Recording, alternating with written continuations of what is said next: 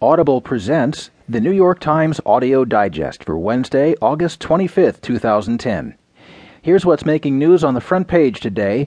Winners of school aid are mostly in the East. Dire predictions for drilling ban are not yet seen, and the housing market plunged in July, fueling yet more anxiety. In today's national news, at West Point, a gay culture in the shadows. General says Afghan deadline may help sustain the Taliban, and Florida Senate primary won by congressman. In today's business news, the U.S. forgoes salmonella vaccine for hens.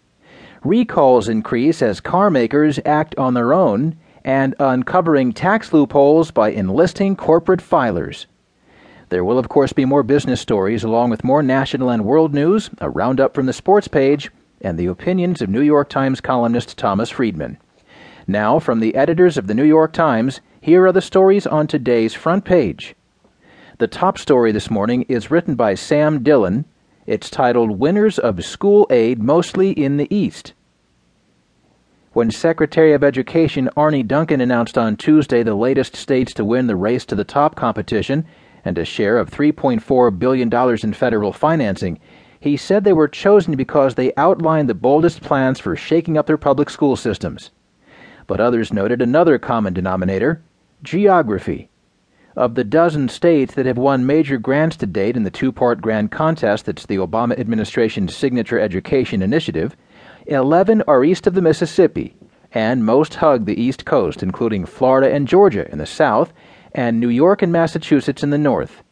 Among the winners, Hawaii is the lone geographic exception. Educators in many of the states that have not won or even participated in the competition, which includes every state from Tennessee west to the Pacific, said they were hamstrung from the outset.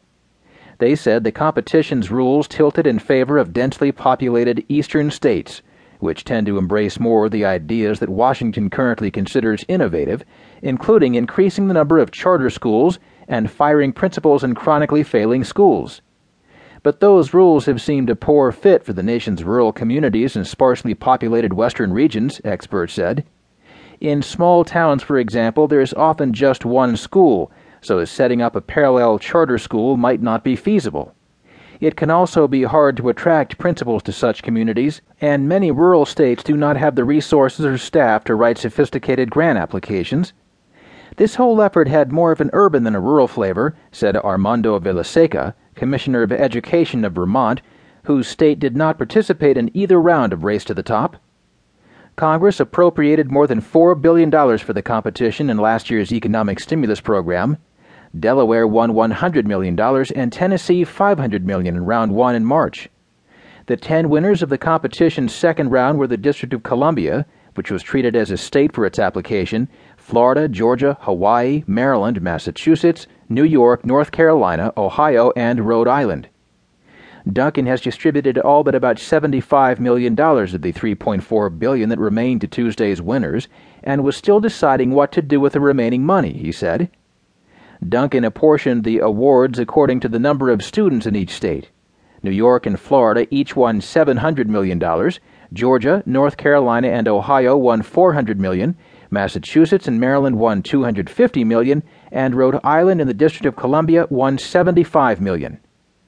Duncan selected the winning states after judges ranked each proposal. States earned points if they raised their standards and the rigor of standardized tests. Colorado and Louisiana were not among the winners, even though both states endured divisive legislative battles to change education laws in ways favored by the administration to improve their chances.